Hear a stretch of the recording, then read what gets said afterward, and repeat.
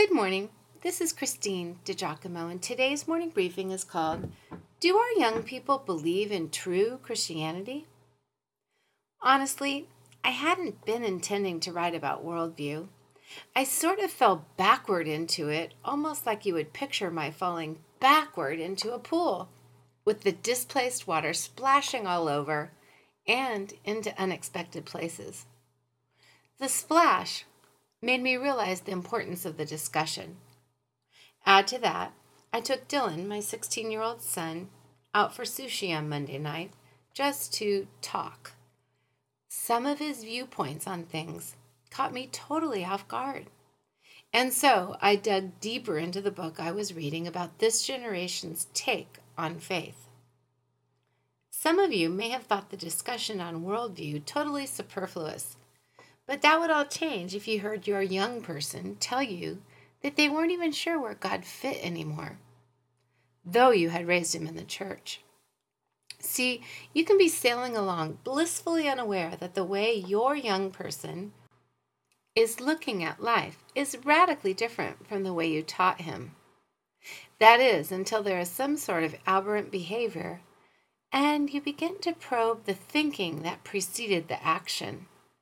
And as you begin to scrape away the layers of thinking, which, unbeknownst to you, change through the influence of that teacher or through the scoffing of that so-called enlightened, highly intellectual professor at that university, or the coach who offhandedly said, "Really? You think that?" Or who knows what other shaping influence of which you were totally unaware. That's when you realize that your daughter's understanding of being a Christian is really all about having had her first communion in the Catholic Church or her confirmation in the Lutheran Church, all the while somehow losing sight of the fact that Christianity is not a universalist faith and that not all roads lead home.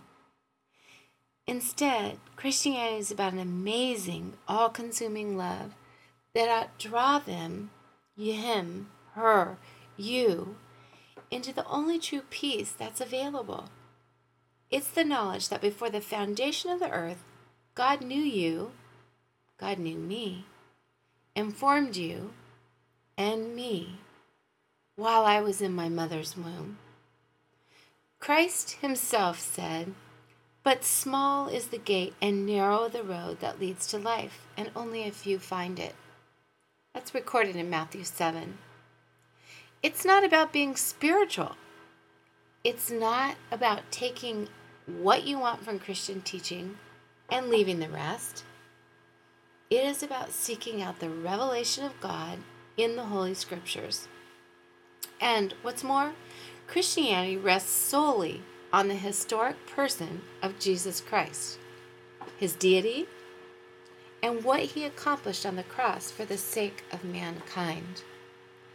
Christianity is about an authentic relationship with that same Jesus, who is alive, loving us, praying for us, and waiting for the day when he will return and draw us to himself to live with him forever.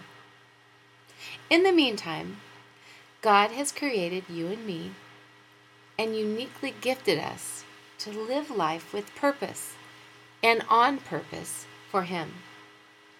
And while this generation has been shaped to believe that truth is somehow relative, truth is what is true for you, though I may know a different truth. That's not so. That which is true whether you and I believe it or not. Oh, how truth has been distorted by our popular culture. Christ and his word must be restored as the standard for truth. So, do you believe in true Christianity? Does your young person? Does the popular culture believe in true Christianity? Or is it some aberration of and conglomeration of New Age thinking and Buddhism and Oprah-isms, and so on, rather than the God of the Scriptures, revealed in Jesus Christ, who went to the cross for you and me. Maybe some thinking is in order. If you'd like to read this, you can go to pastorwoman.com, click on Real Life Bible Teaching, Morning Briefings, and again, the title is, Do Our Young People Believe in True Christianity?